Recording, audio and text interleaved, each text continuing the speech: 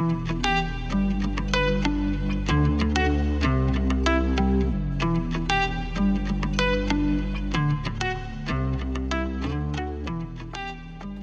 guys, welcome back to day 6 in the 10-day countdown to the anniversary of Kaden's death.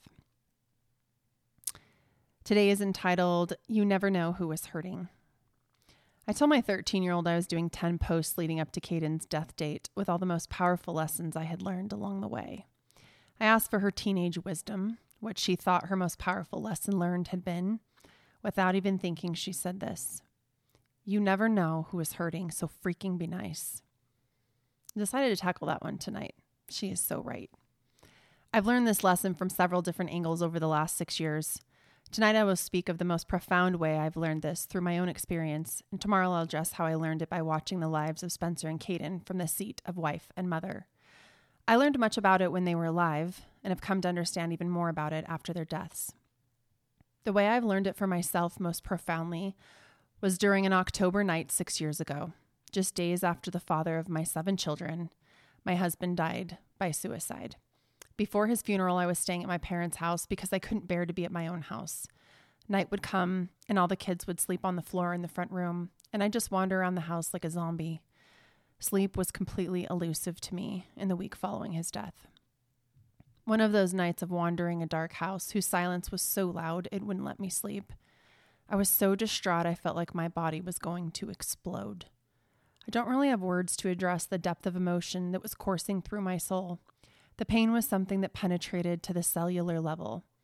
I was standing watching over all of these 7 little people sprawled together on the floor, overcome with grief at how their lives were now unalterably different, and there wasn't anything I'd ever be able to do to fix that for them. The fear of how to do this on my own without Spencer and the sheer pain of his sudden departure from our lives left me feeling like I would never breathe normally again. I murmured quietly but out loud to God as I wandered the house. I told him over and over that he had the wrong girl. I wasn't capable. I wasn't strong enough. I didn't have what it would take. I wasn't that kind of person who could do things this hard. I turned away from this scene of children who only escape their new reality in their sleep and turned towards a large window that takes up the length of the wall in their front room. A heavenly spotlight spilled into that room, laying moonlight over those I loved most in the world. I turned to the moon and pressed my hands and forehead on the window, letting the coolness of the glass temper the fire raging in my blood. When I pulled my hands away, they had an eerie color to them because of the pearly moonlight flooding in the window. I turned my hands over and over, feeling utterly shocked that my skin was intact. I couldn't understand how a cyclone of grief and pain that felt like a wildfire consuming the entire forest of my soul did not physically rip through my skin. I had an out-of-body feeling of awe at how strong our skin is. I thought to myself, I should be bleeding. My cells are bleeding. My bones are weeping. My heart is dying. My skin should be ripping open. Why aren't I bleeding? How can our thin skin contain this much emotion raging in a human body? Suddenly the thought came to me. This is why Jesus Christ bled in Gethsemane, giving the ultimate sacrifice for those he loves. Yes, there is much symbolism in his blood, but I felt I found my own physiological explanation as to why. The emotion he had to endure was simply too large, too intense, too fiery, too excruciating, too sad, too devastating, too awful to be contained within his mortal frame. His immortality allowed him to survive this, but his body still had to endure the pain on a physical level, and that meant pain that was so powerful that his skin was unable to contain it. I have found this truth has resonated deeply with me. That night in front of a window bathed in a rich October moon, I came to connect with Gethsemane and Christ in a very small fraction of understanding. I came to know sometimes what is inside of us feels so immense that it must push itself out our very skin. I believe that is one of the reasons Christ must have bled to complete the atonement. I cannot fathom the degree of emotion that he felt. I feel grateful beyond description that he loved us enough to do that for us. We all will face Gethsemanes in our lives. look to God, and He will keep our skin strong. He will be the source that will bring aid to the wildfires that threaten to overtake our souls. I testify that Gethsemane happened, that Christ felt emotions powerful enough to break the barrier of His skin. I always believed this, but that night I came to know it. I tell this very personal story to say this. We have no freaking clue who is on fire beneath their skin. They will appear normal to us on the outside, but could be screaming on the inside. This weird thing would happen to me when I was standing in lines at stores or out among strangers. I would have to restrain myself from tapping people on the shoulder to say, "Hey, so my husband died a few weeks ago. I don't feel as normal as I look right now." Or as I'm handing my insurance card to the receptionist at a doctor's appointment, wanting to blurt out, "I buried my 16-year-old last week. I know I'm standing here quiet and calm, but last night I screamed in my pillow in the middle of the night for an hour, and I'm still screaming on the inside this morning, and that's actually how I lost my voice, in case you were wondering." It's like I felt like a fraud mingling with the normal people when I was one of the abnormal people. It's why I struggled with being a recluse and skipping out on events at the last minute, and being flaky with my friends, and bouncing from family dinners unexpectedly or not even showing up at all.